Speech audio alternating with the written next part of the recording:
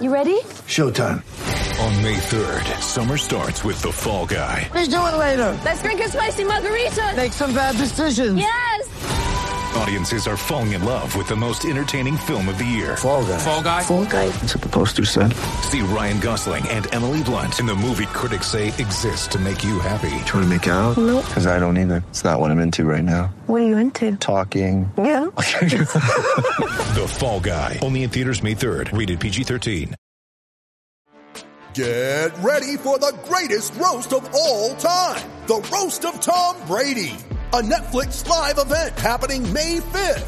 Hosted by Kevin Hart. The 7-time world champion gets his cleats held to the fire by famous friends and frenemies on an unforgettable night where everything is fair game. Tune in on May 5th at 5 p.m. Pacific time for the Roast of Tom Brady. Live only on Netflix. Mother's Day is around the corner. Find the perfect gift for the mom in your life with a stunning piece of jewelry from Blue Nile. From timeless pearls to dazzling gemstones, Blue Nile has something she'll adore. Need it fast? Most items can ship overnight. Plus, enjoy guaranteed free shipping and returns. Don't miss our special Mother's Day deals. Save big on the season's most beautiful trends. For a limited time, get up to 50% off by going to BlueNile.com. That's BlueNile.com. Hey man, I have no qualms. I have no qualms about selling myself out. We've talked about this extensively. I'm happy to say nice things about anybody who gives me money. Hey, you hear that, Pabst Blue Ribbon? Pay us.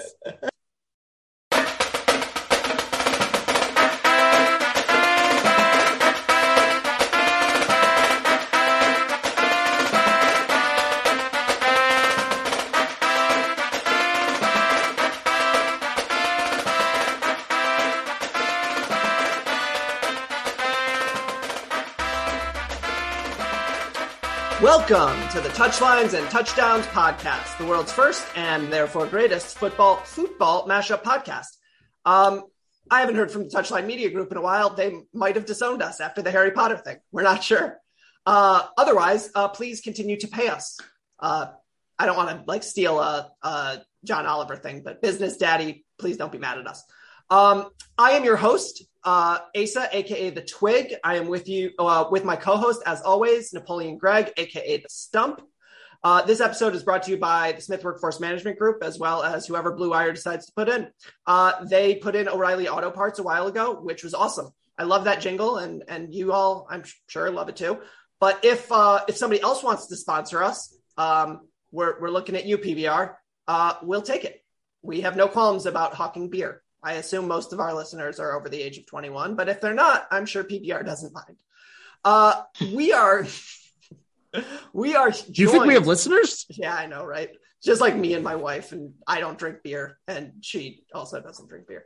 It's a weird segue. Yeah, right. We're joined by some of the best parts of Michigan State Twitter and journalism. We are here with Brett, aka Odell Bredum Jr., the chief, certainly, of MSU Twitter, if not the king. I suppose at some point I'm going to need to get the official hierarchical system. Where in the feudal system does Brett live? If Mel is the king, then is Brett a baron? I need to figure this out. Okay. So chief certainly for now, but we'll figure it out down the road. As well as 24/7 Zone Justin Thind. He of the parts of MSU Twitter that occasionally get retweeted into the worst parts of Michigan Twitter. Not naming names, but if you're, say, a guy who is working at the Dallas Morning News, don't add us. We don't care. Dallas Dwight Schrute. Yeah. He can't do it anyway. He's blocked. He's blocked. So you know what? Can't add us if you want it. Well, I don't think we blocked him, but you can add us. We're more than happy to talk shit back to you. Anyways, we're not mentioning any names. So because this is a football podcast, we're here to talk about spring football, pro day stuff. By the time you're listening to this, Michigan State's pro day will have already happened. But as of just a few minutes ago, I'm pretty sure 24/7 confirmed who's going to be there.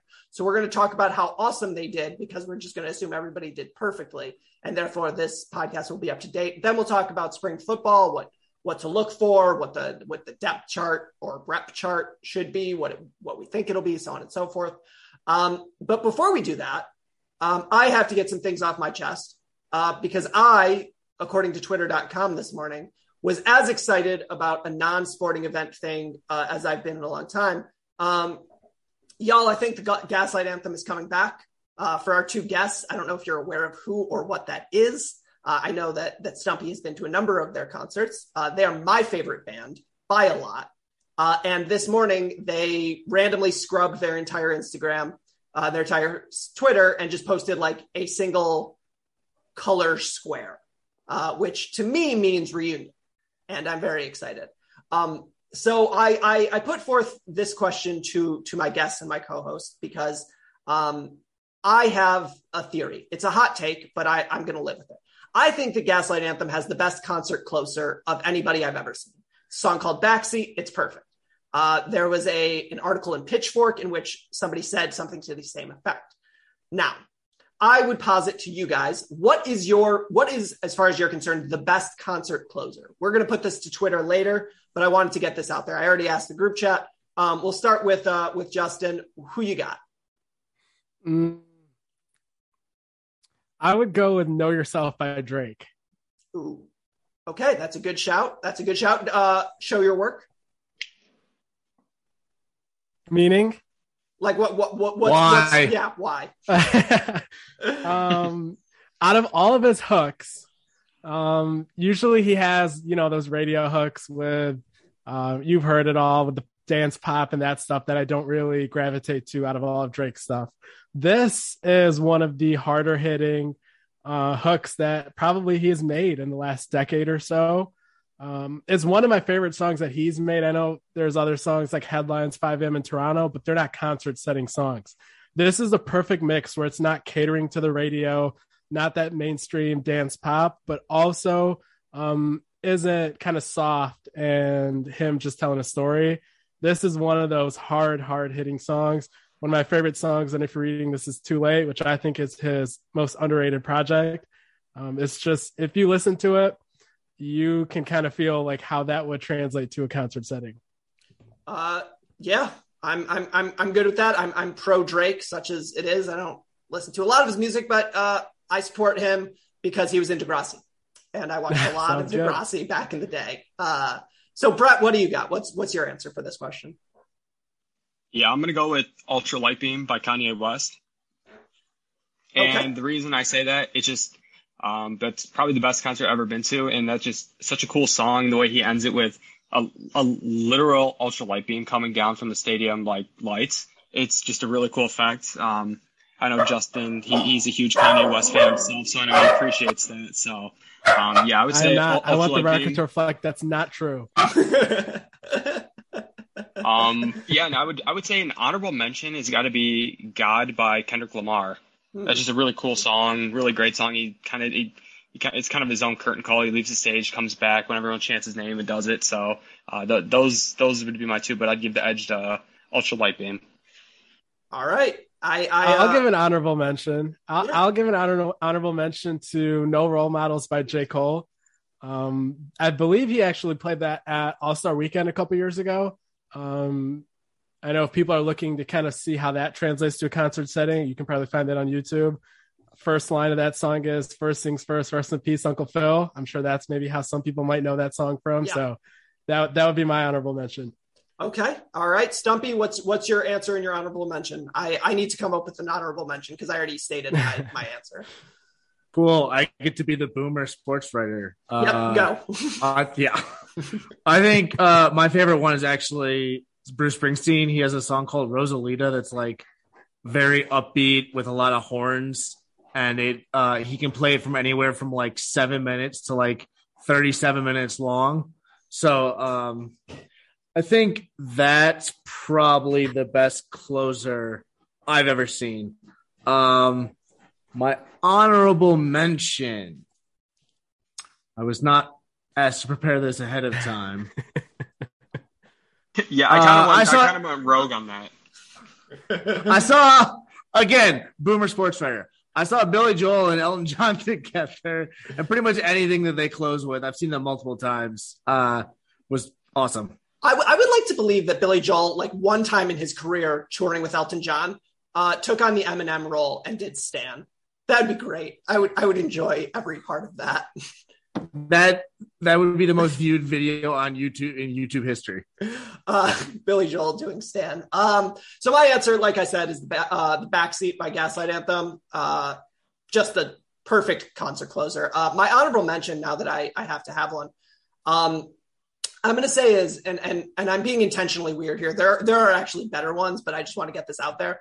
Coheed and Cambria will close concerts with the song "The Final Cut." It is a 15-minute song in which like a number of plot devices occur because Coheed and Cambria is like a singular story. It's very weird. The entire thing is like, if you're not there for the thing, it's like a bizarre experience. But it's probably the closest to like jam band weirdness that I get to, and it's delightful. Anyways, glad we did that. I needed to get that off my chest. So spring ball starts tomorrow, if I'm not mistaken. March 16th. Is that correct? I believe it started today. They had the reporters out there. I know Corey and Steven from our site. They live right around there, around campus, and I believe they were there today. Okay, so I was wrong. I saw some tweets from those folks about a press conference. I didn't realize that they were actually practicing today. Yeah, they were going through some light drills while the media was there. I don't know if they went in, how extensively they transitioned into a full practice after that, but yeah, they were out there on the field today. Okay, so we're in spring ball. I'm gonna tell you what sort of my outlook on spring ball is, and I'm gonna tell one of my favorite stories from spring ball. Napoleon Gregg was there. We will not be using names because these people are professionals and married now. I think one of them has a kid. And the story that we are going to tell takes place in Spartan Stadium and is one of the funniest afternoons of my life. But before we get there, so looking into spring ball starting, Brett, I want to sort of get your take first. This is the first like normal-ish, because remember 2021 spring ball was still pretty weird. This is the first normal-ish spring that Coach Tucker gets and the revamped Michigan State program gets. So Brett, going into spring ball, like where are you at in terms of like the hypeness? Yeah, I would say probably it's at an all-time high, and that's not just because of the success of last season, but I think it's a culmination of kind of what the program's done over the past few months since the season ended in terms of adding talent, adding new coaches, as well as it's also featuring some recruiting now too. We had one of our top targets, Malik Hartford. He was at practice today. And I think it's pretty cool. It lines up with our pro day coming up tomorrow. So, I mean, you get a lot of these young, talented kids. They're going to be able to go through their first spring ball. They're going to see a pro day. They're going to have recruits on campus. So they're going to get the whole gamut of kind of what it is to be a Michigan State Spartan. So in terms of kind of my excitement, it's, I mean, anything Michigan State athletics, it's usually, I'm pretty excited about it, but yeah, I would say this is probably on another level of excitement, and it's all going to culminate with the spring game a month from now. Yeah. So obviously we don't talk basketball on this podcast because I can't be trusted, but we did just hear a rumor about the Michigan basketball program. They no longer have a point guard. That's a rumor. We can't confirm it, but that rumor was going around Twitter. I'm not a journalist. Stumpy's not a journalist. Justin's not reporting this, so we're in the clear. That's how journalistic ethics works. Anyways. It's true. I don't have any type of reputation to uphold, but it looks like he didn't make the trip to Indianapolis with the team. And I don't think this is similar to Dax Hill, where he didn't fly to Miami due to COVID protocols. That's not what it sounds like. Yeah. And the type of injury he has, it's not something where it's more so a brain injury, which you can't really predict. So, I mean, you can't really predict, his brain's going to feel better tomorrow. So it's just, and if he didn't make the trip today, is he going to be even able to fly if he gets like cleared tomorrow or something? So yeah, it does not look good for them. They're not flying. And also, even if he did get COVID, like he's not going to get cleared by Thursday. Yeah. So I'm laughing. COVID. I'm laughing, but like with today's climate in the NCAA might actually allow that. So no, maybe I shouldn't be laughing about that. He doesn't have COVID reportedly. So anyways, so we don't talk about basketball, but Brett, you did mention something that like I actually think is probably important to talk about, which is that there are a bunch of new players on Michigan State who we didn't see last year. And specifically this spring, there are 5 new, I think 5 transfers are on campus already, and 7 early enrollees. Is that right, Justin? Sounds about right. Okay. So who let's just go across the board. One early enrollee and one transfer who you're hearing like sort of good things. Brett, you can do the same, and then I'll pick up on the third one, whoever that person might be. If you both take my transfer, then I'm sort of dead in the water. But yeah. So far there, I guess I can't really base my answer on actual feedback or performances in practices since they just started. But in terms of just their physique and I guess their strength and conditioning progress and what they've done in the limited time they've been here. And Corey actually tweeted out a picture earlier today. Jacoby Windman, the linebacker from UNLV, he definitely looks the part. Just a dominating physical presence. And as a result of him entering the program, as well as Aaron Brule and Crouch and Holiday being back, and just the overall linebacker picture, Michigan State should have one of the better linebacker rooms in the Big Ten, I would say. And then in terms of freshmen, obviously, I'll leave this one for Brett, so I'll go with a different name. But Jack Nickel is a guy who is coming onto campus with a great skill set in terms of what translates as a true freshman tight end to college football, and that's being a blocking tight end that's not going to need a learning curve there in order to get up to speed with the physicality and blocking techniques. That's usually what keeps tight ends off the field early in their years, is translating to that sort of a physical presence. But he has that. He's not going to need to play as a true freshman now that they got Daniel Barker, and then Malik Carr hopefully can block a little better than last year. He had 3, but Tyler Hunt's also back. So all the pressure is off Jack Nickel, but if he needed to play, he definitely would have been someone that could have. Yeah. So I think, Brett, what do you think about transfers and freshmen as well? Yeah. So for the transfer, I would go with probably Amir Speed. He got rave reviews today. The transfer from Georgia, the cornerback. So he's 6'3", and I forgot who said it was his last name is how he plays, which is Speed. So I think it was Darius Snow who mentioned that. So yeah, and he has like these pterodactyl arms. So that's a nice warm welcome, kind of having someone like that who has national championship experience now, kind of going through that culture. So and in terms of the freshmen, my answer is not going to surprise a single soul, but the early enrollee, it's going to be Katin Hauser. I know kind of the work he's put in since kind of his high school season ended. He's put on some really good weight in terms of muscle.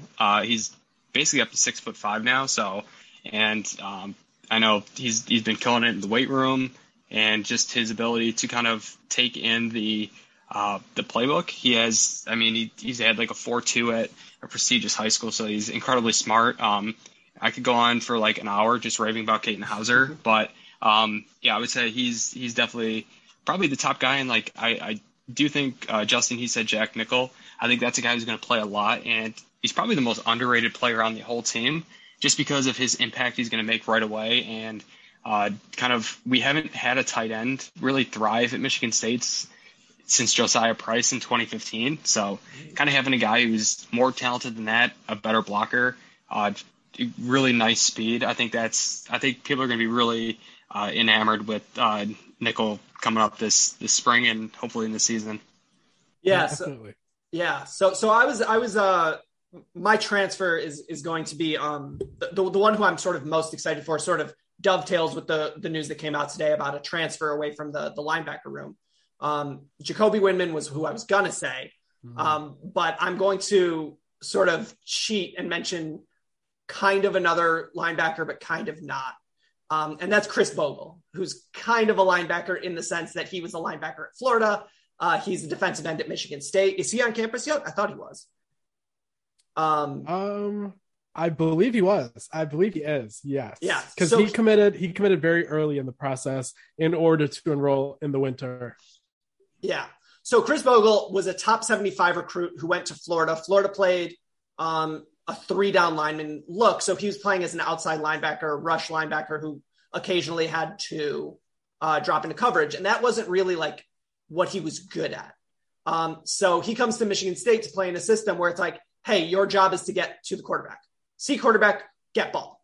And I think that he is going to pop, especially since Michigan State is sort of needing defensive ends at the moment.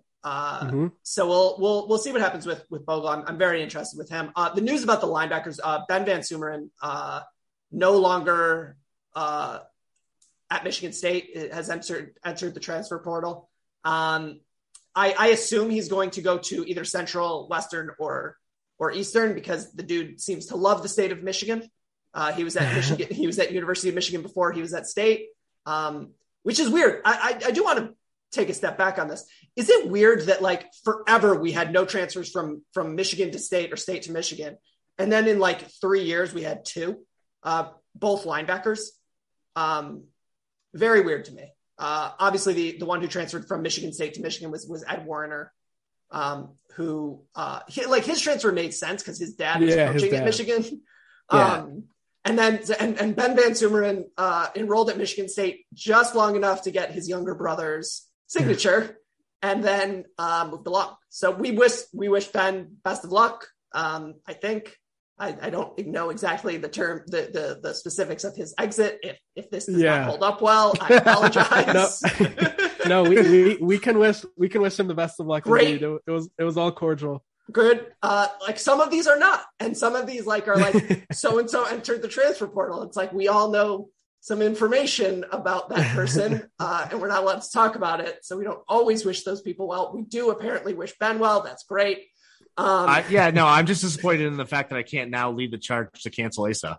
Yeah, no, it's coming. So the freshman who early enrollee who I'm most interested to see, obviously Hauser is sort of the big name, but I'm like, I don't think he needs to have a killer spring in the way that some other guys do, because obviously Peyton Thorne's back, starting shooting guard on the Michigan State football basketball team, per Mel Tucker. I don't know if you guys saw that, dear listeners. Mel Tucker put forth a starting 5. Jaden Reed got super pissed about it because he was not included.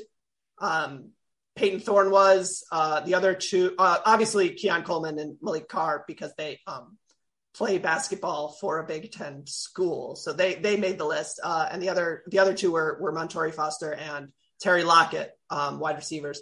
Jaden Reed, very upset that he was not included. Did you guys know that Jaden Reed went to the same high school as Peyton Thorne? Did you guys hear that? No, they should have mentioned that. This is brand new information. And Malik Hall went there too. I hadn't heard that either. That's crazy.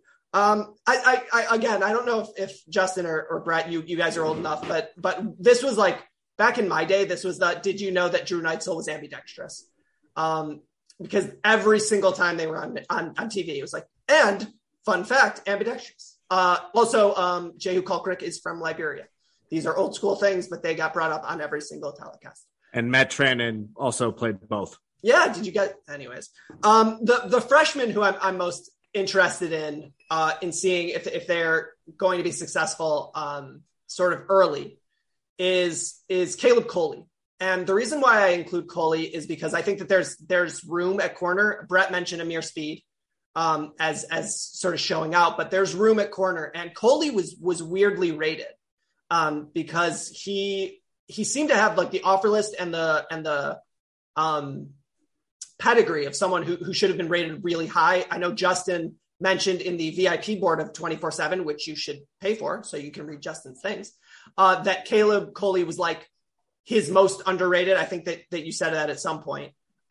Yes. Yeah. And like, he's the type of guy who under the previous regime, we would have all been like, Mark D'Antonio gets another 3-star to play like a 5-star, but this guy is like a dude, based on all accounts. I believe he ran a 4.41 at Tennessee's camp. I haven't been able to figure out if that was hand timed or just how official that exactly is. But the fact that it was at a university unofficial visit and not just him doing it with a trainer does give me faith that it's fairly accurate. But yeah, you're right. He's a guy. He had a real offer from Clemson.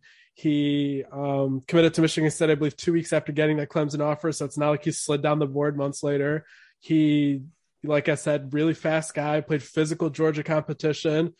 And like you said, it's a position where he has some ability to play this year. It's not like we were mentioning Hauser or a guy I'm high on, Alex Van Sumeren, where we just have a lot of DTs to watch out for. It's a position where there's some need. I don't think he'll start or need to be in the 2 deep on day one, but he has more of a window of opportunity than most of these guys. And I agree with your assessment of his pedigree and just how good he is. Yeah. Do you know who else is really good? This sponsor.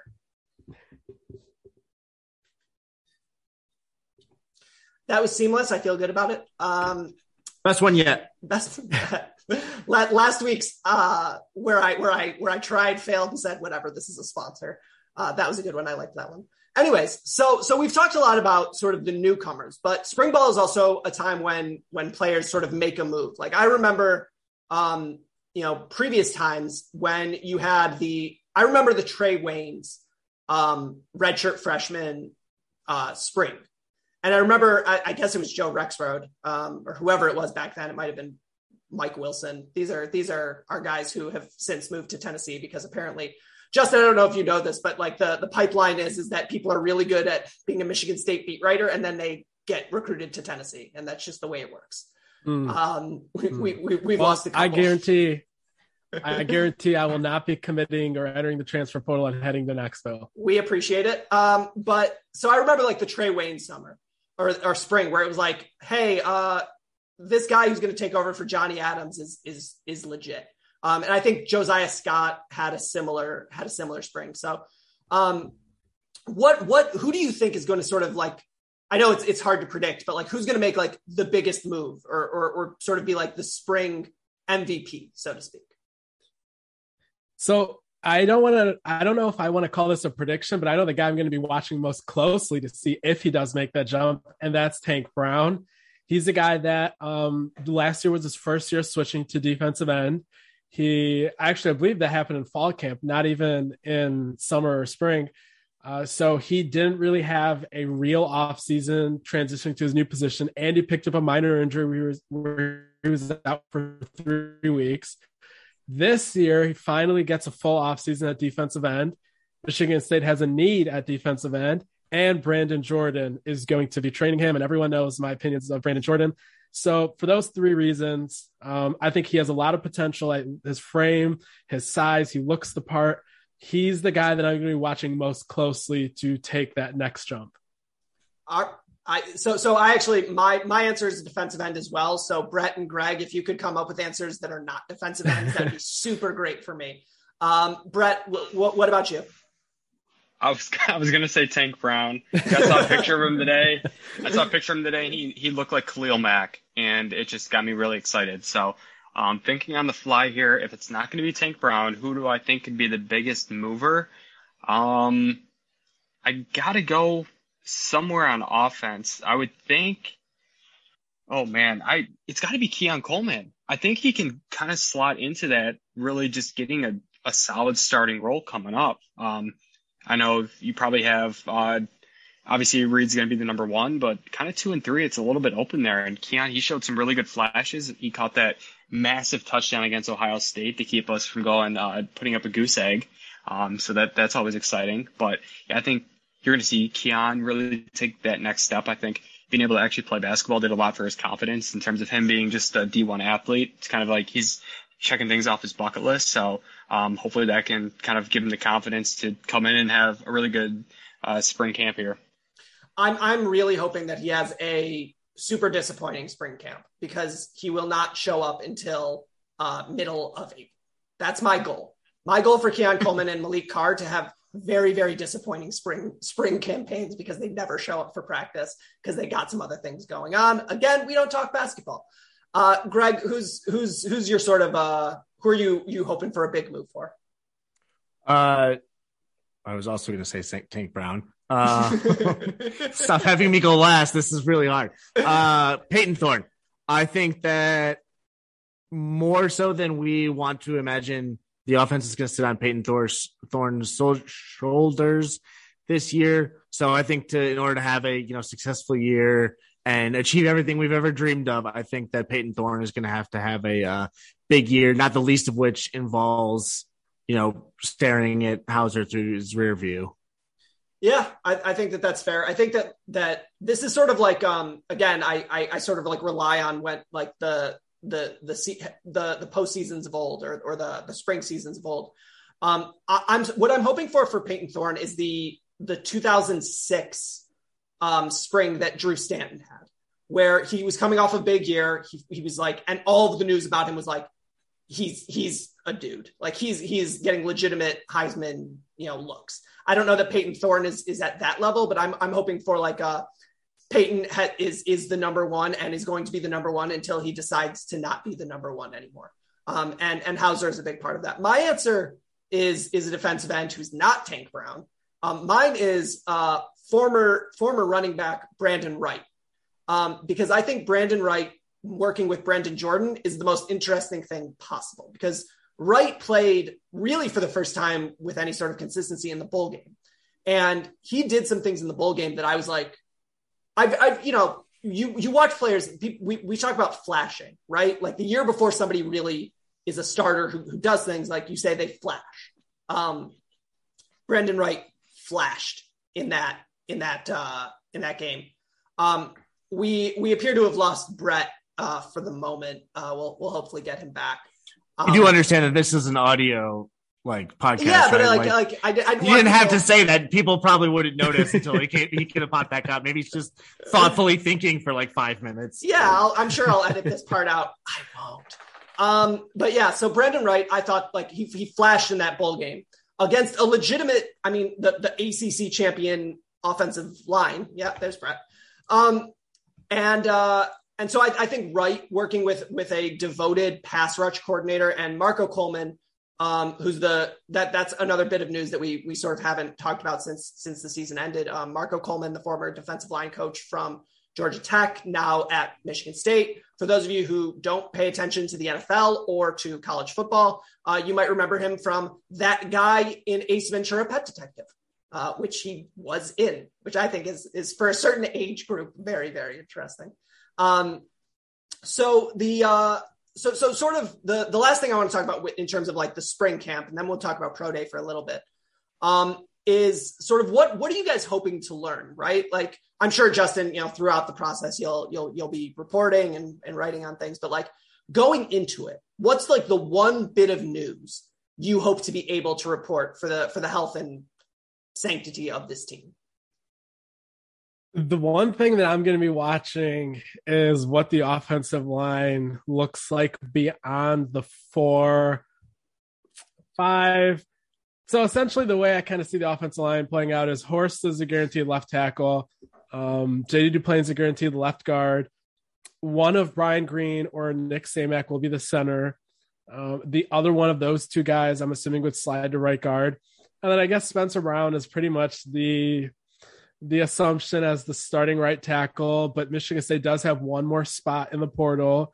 So if I'm that, I'm looking to upgrade there. And if you can't upgrade, you still get a second stringer right there, because I'm worried about the depth there. But so those 4 or 5, like, what they are and you're kind of confident in their ability, but every single person behind them, I am not very confident in. I think Gino Vandermark has made great strides, and until Green enrolls on campus, he's the one getting first team right guard snaps. But the left tackle, right tackle spots in that second line, I know you have some guys that have good frame and good potential, and Ethan Boyd, Brandon Baldwin, I guess true freshman Braden Miller once he enrolls, but those guys were never supposed to play this early in their careers. Even when myself, Corey Steven, when we were high on a lot of these guys, we never said they would start their redshirt freshman year. Like Ethan Boyd's timeline was always going to be his redshirt sophomore year or later. So I'm really concerned about what the line looks like if they have an injury. And it could go downhill quickly and unwind if they don't have a lot of development there on that second line. And that's kind of where it comes back to what Mel Tucker took over. A lot of holes were patched with the transfer portal. And other than the first year, you kind of forgot about the cupboard that he took over being kind of bare. But now when you don't have many upperclassmen, offensive linemen from the D'Antonio era, other than the bona fide starters in Duplain and Samek, this is where you're finally going to see the real most impactful negatives from the way they were recruiting that offensive line in the previous regime. And just sort of for our listeners who maybe don't understand this, it was, I don't remember who it was, but somebody wrote from the Michigan State cadre of writers, might have been over at the old The Only Colors, but it's like, basically, if you see an offensive lineman before their redshirt sophomore year, either you're looking at Jack Conklin, who started as a redshirt freshman, great, or something really, really bad has happened. So, for example, the freshmen who have played recently at Michigan State on the offensive line, you're looking at Jack Conklin, great. Brian Allen, great. Kevin Jarvis, depending on how you want to look at it, great. Others, Jordan Reed was a problem.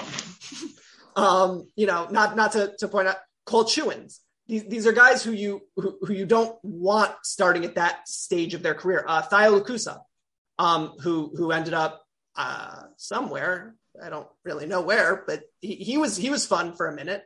But that's what happens when you have redshirt freshmen playing starting on the offensive line. Bad things happen. So even if we believe that Gino Vandemark, Braden Miller, these types of guys are going to be good, Spencer Brown is entering his redshirt sophomore year. Like, this is when, the best prospects will be entering their like starting phase. And we're not sure that Spencer Brown is one of those guys. He might be, and he might be, one of those guys next year as a redshirt junior. But this is sort of a concern. So, Brett, what are you hoping to hear out of spring camp, like in toto? Yeah, I kind of want to see how the team reacts to the success they had last year and kind of the publicity, just because, I mean, a lot of these, most if not all of these guys, I mean, they've gone through years with kind of the tail end of D'Antonio where things were disappointing. Obviously, you had that COVID year, which was just a nightmare. And then you finally get last year where it's kind of like a dream where you go 11-2, beat your rivals, win a bowl game to your sixth game, and you were ranked third in the nation. You were in the first college football playoff like poll ranking. So I mean that's a lot to kind of, and the expectations have been raised so much in terms of in every aspect of the program, wins, recruiting, all that. So yeah, I'm very intrigued to see kind of how the team looks, and if they get kind of that syndrome of that team down the road where they get very arrogant and cocky, or if you still see that Michigan State Spartan edge to them. Yeah, that'll be interesting. Stump, what about you? What are you thinking? There's not much more to say. It's kind of the same stuff. Fair enough. So what I'm hoping to be reported is I'm hoping to hear that one of the running backs is ready to go. Now, whether that's Simmons, whether that's Eaglin, whether that's Berger, whether that's Collins, losing Kenneth Walker is not a small deal. And it's sort of like the Moneyball scene. It's like, what's the problem? We need to replace Giambi. Do we have Giambi? No. If we could, is there another Giambi? No, there was. Could we get him? No. Okay. So what are we going to do? We're going to recreate him in the aggregate. And I think between, I'm obviously a big Elijah Collins fan. Between Collins and Berger and Broussard, who's coming in down the line, can you sort of recreate what you got out of Kenneth Walker?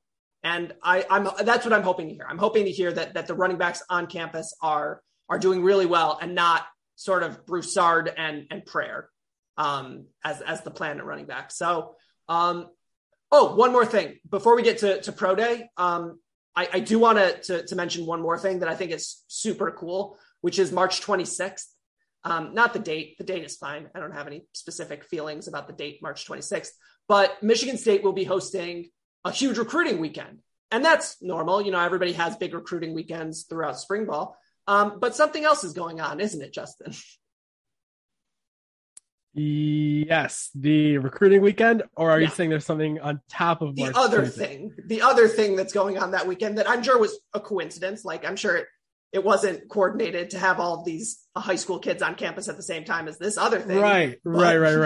Yeah. So that is the final day of Brandon Jordan's 3-day defensive line retreat. I believe he calls it the nose tackle retreat, but there's a lot of guys that are not nose tackles that are going to be there that 3-day stretch. So yeah, I believe the last time he posted an update on Twitter was 44 guys that are supposed to be there from the NFL. You have guys like Rashawn Gary helping Michigan State recruit, at least indirectly through those tweets and whatnot. That was my favorite thing of this whole thing, is that Rashawn Gary's picture and name is like front and center on all of this. Right. Yeah. So, and then there's no surprise that that's also the day that so far I expect more visitors to be added to the list. But so far you have Andrew DePape, Michigan State's best out-of-state commit in 7 years, making the trip back to East Lansing that day. You have 4-star 2023 Georgia defensive tackle Justin Benton coming in. He's one of Michigan State's top interior tackles targets. And then you have Zachariah Keith, who was committed to Georgia Tech with Marco Coleman. He's a guy that won't rush his decision the second time around, so it's not like he's going to commit again to Marco Coleman. But I think Michigan State's in a great spot there if he does decide to commit here in the next few months or so. I don't know how much longer he can wait. I don't know what their defensive line board will look like, especially with the demand that they have these days. But those are 3 guys that if Michigan State can reel them in, you would be really excited about. One of those are already reeled in DePape. But yeah, like you said, great timing there with the final day of Brandon Jordan's camp and this recruiting visit weekend. Yeah. And Brett, have you heard anything about the recruits, from the recruits about this visit or about spring ball at Michigan State in general?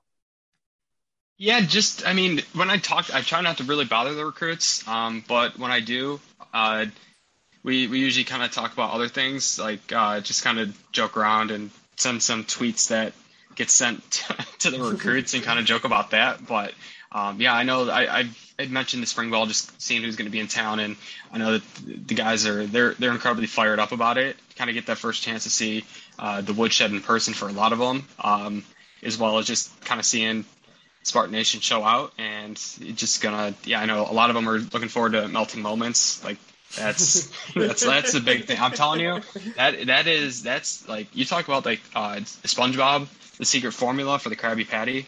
The secret formula for Michigan State football is melting moments. So that's absolutely. Shout out Colton Pouncey for being the first person I saw to extensively tweet out about melting moments. His tweets on that were probably the first time that I thought to myself, like, man, I could really use a ice cream cookie sandwich right now. And he did it like 3 times. Like each time I was like, oh, that looks good. Don't think about ice cream cookie sandwiches all that much, but I should. They better be paying him. He better be getting some sort of commission for the great job he does promoting their brand. It's astounding. It's like what Andy Staples is to like Southern barbecue, Colton Pouncey is to ice cream cookie sandwiches. We can tell him I said that. I don't know if you guys are in connection, but that's my take on that. What do you mean? He's just going to listen to this podcast? Right, of course. Colton Pouncey, long time listener. Friend of the podcast, Colton Pouncey. We'll send it to him. Yep. So the last thing I want to talk about before we get into we leave for the evening. We're recording this on the 15th. So again, Pro Day is the 16th. It will be this episode will be released on the 17th. So we are in the fun position of not quite knowing what will happen, but pretending that we do. So. Brett, what are you sort of looking for from Pro Day, or specifically what are you hoping for? Yeah, I'm just excited that they're kind of opening it up for the NFL. I know kind of under the old regime, there was an issue and kind of disconnect between Michigan State with the pro departments from NFL teams. So I'm looking forward to kind of starting that new draft streak. Obviously, we're going to have a couple guys drafted here, especially obviously looking at K9 is going to be the first guy off the board. But yeah, I'm just looking forward to kind of the feedback from all the pro personnel that are there, seeing how open the new staff is and kind of seeing the facilities and just that's kind of the big takeaway I'm going to take from it. Justin, what about you? Yeah, that's definitely something I wanted to touch on as well. Brett makes a great point because I believe it was Bruce Feldman a few months ago. I think it was just around the end of the season. He had a podcast. Will not be able to recall which episode, but he had I want to say like a 2 or 3 minute span in there where he talked about accessibility to NFL scouts, pro days, and even just throughout the season and just the way those guys handle it. And he said that under the previous regime, he had heard from NFL scouts, and this is his reporting, I'm not confirming it or anything like that. He said that Michigan State was the worst Power 5 program in terms of accessibility to NFL scouting and evaluation departments. And he said that now they are one of the best. And now one of the worst ones are the Michigan Wolverines program under Jim Harbaugh. That was all Bruce Feldman's reporting there. Actually, no, that was Pete Thamel. I specifically remember this because when I tweeted the clip out, Michigan fans said, of course, Pete Thamel was going to say that. He's the Ohio State water carrier. So I guess take it for what it's worth. You guys can decide if you want to believe Pete or not, but that is what I recall right there. And yeah, I've checked around and I've kind of tried to get a feel for this pro day. And I was told that Michigan State is expecting all 32 teams to send representation to the pro day. I kind of checked with Stephen Brooks because he's been going to these for a while. He said that's not uncommon. And the last couple, he remembers the same thing. But around the nation and over the years, that's not a guarantee. I believe he recalled that in either 2011 or 2012, there was not 32 teams there. And then some of the years in between, he didn't recall. But yeah, so it just kind of puts it into perspective that Michigan State, they only have a few guys that are bona fide draft picks. I want to say 3 or 4 guys.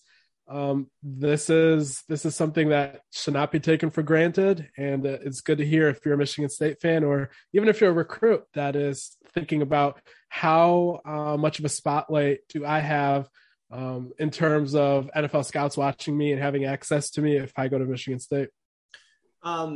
Yeah, I'll go to Stumpy and then we'll sign off here. But the thing that I want to point out is Luke Campbell, Michigan State offensive tackle, guard, Swiss Army knife. He's not pursuing an NFL career, but he is doing this really cool charity thing where he's going to be at pro day. He's going to do the bench press, and for every rep he gets, he's raising money for I think pediatric cancer research. I don't have that in front of me, but a worthy cause. So that's pretty cool as well. Like that doesn't have to do with NFL scouts or anything else, but I think it's sort of a testament to him as a person, but also the program, right? Like they're going to do things to support their guys through and through. So Stumpy, do you have any final thoughts on pro day or spring ball?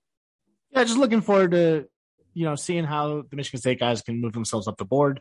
Like Justin said, there's probably only 3 or 4 pros there. So every rep, every run, everything, counts a little bit extra. And it is good for recruits to see that, Mel Tucker has embraced the NFL in ways the previous regime did not, in order to try and sell his players, because, not everybody's going to go pro, but for the 1 or I guess 3 or 4 guys that really have a shot at it, it's good to help them get up there.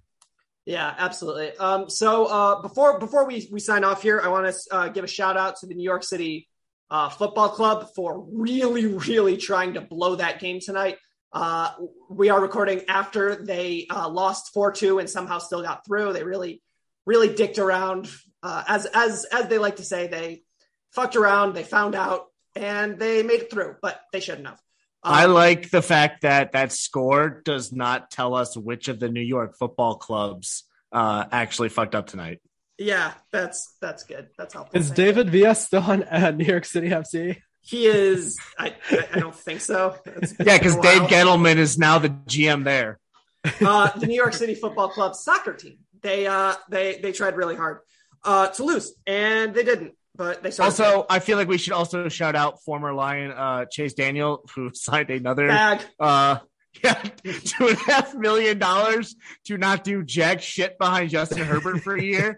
So I think he's up to like 40 million, and he's started like 16 games. So he is my spirit animal. Yeah, he's a hero. Chase Daniel. He's a hero of the pod. Drew Stanton was like almost there. Like Drew Stanton made a lot of money, but he like played every now and then. Chase Daniel, he has like 178 career completions, which is about half of what Peyton Thorne had this year, I think. Because he only signs with teams that have like established starters. He's the greatest. Drew Stanton, Brian Hoyer, and like Ryan Fitzpatrick are like, I think I can get this job. Whereas Chase Daniel's like, I know Herbert's got this. I don't want a fucking piece of this shit. So shout out to Chase Daniel. And like I said, do not want that smoke. Like I said, we are recording this on Tuesday night, so I'm just going to go ahead and assume that Tottenham won, and I'm going to be in a good mood when this drops. So they're not going to. No, they're not. So a special thank you to our guests. You can find Brett at Odell Bredham Jr. He is the king of Michigan State Twitter. Make sure to give him a follow. You will learn more about Michigan State's ceiling from Brett than anybody else. Check out Justin Thind at Justin Thind. You can also find him at 24/7 Sports and the RCMB, right? Justin, you hang out at the RCMB? Once every 3 months. It's a great place. We love it there.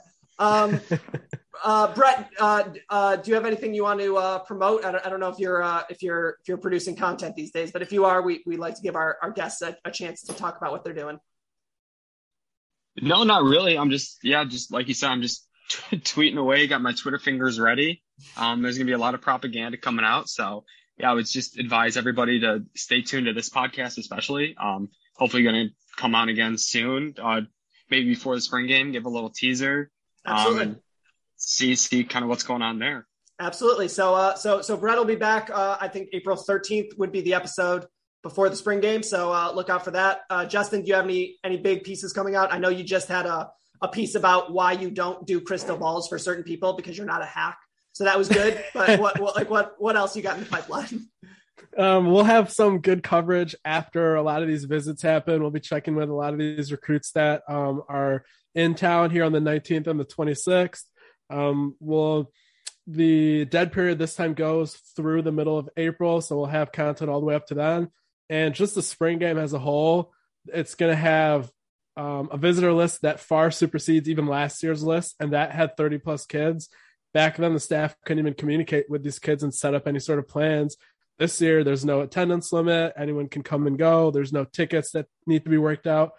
I think it's going to be a huge weekend for the spring game. A lot of big guests. I know Brett's going to be there. He's the most honorable guest out of all of them. And it's going to be quite the event. So stay tuned to our content there leading up to the spring game, and make sure you follow Brett, because if there's anything notable that you're going to need to know, it's going to be on Brett's Twitter feed as well. Follow Odell Bredham Jr. Follow Brett. And block Dallas Morning News reporters. It's good for your health. Yep. For all of your takes about Dallas Morning News reporters, please at Mr. Mojo Rising 89. He really loves those. He really loves hearing about those people. Also, Harry Potter's reading ability. For the next time we actually bring up the Nerdcast, I have a rant. Yep. The Nerdcast will return the week before the Michigan State spring game. Obviously. So housekeeping.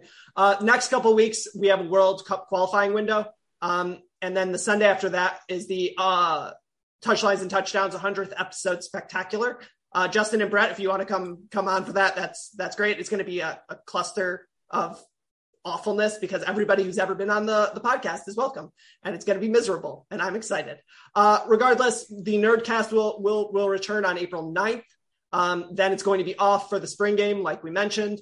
And then we're back into the thick of our normal schedules. So for all of your other takes that are good and helpful and useful, please at TLS_N_TDS.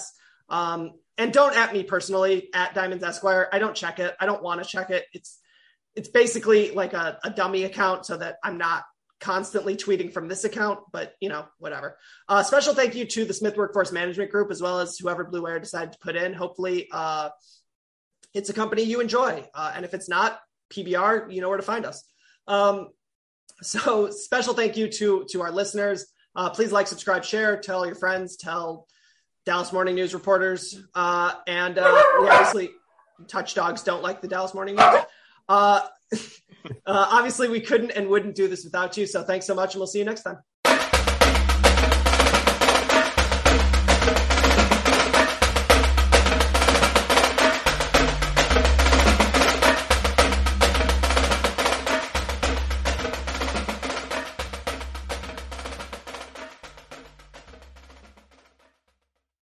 You know what? I didn't listen to that part. But that's a very interesting. I've never. Yeah, I mean, can they just like flick the wand? Euphemism. Yeah, euphemism or literally. Yeah, like how does that work? Yeah, we had a whole discussion. I don't know how well versed you are in Harry Potter, but like when Quirrell went to masturbate, did Voldemort have to watch? Sports Social Podcast Network.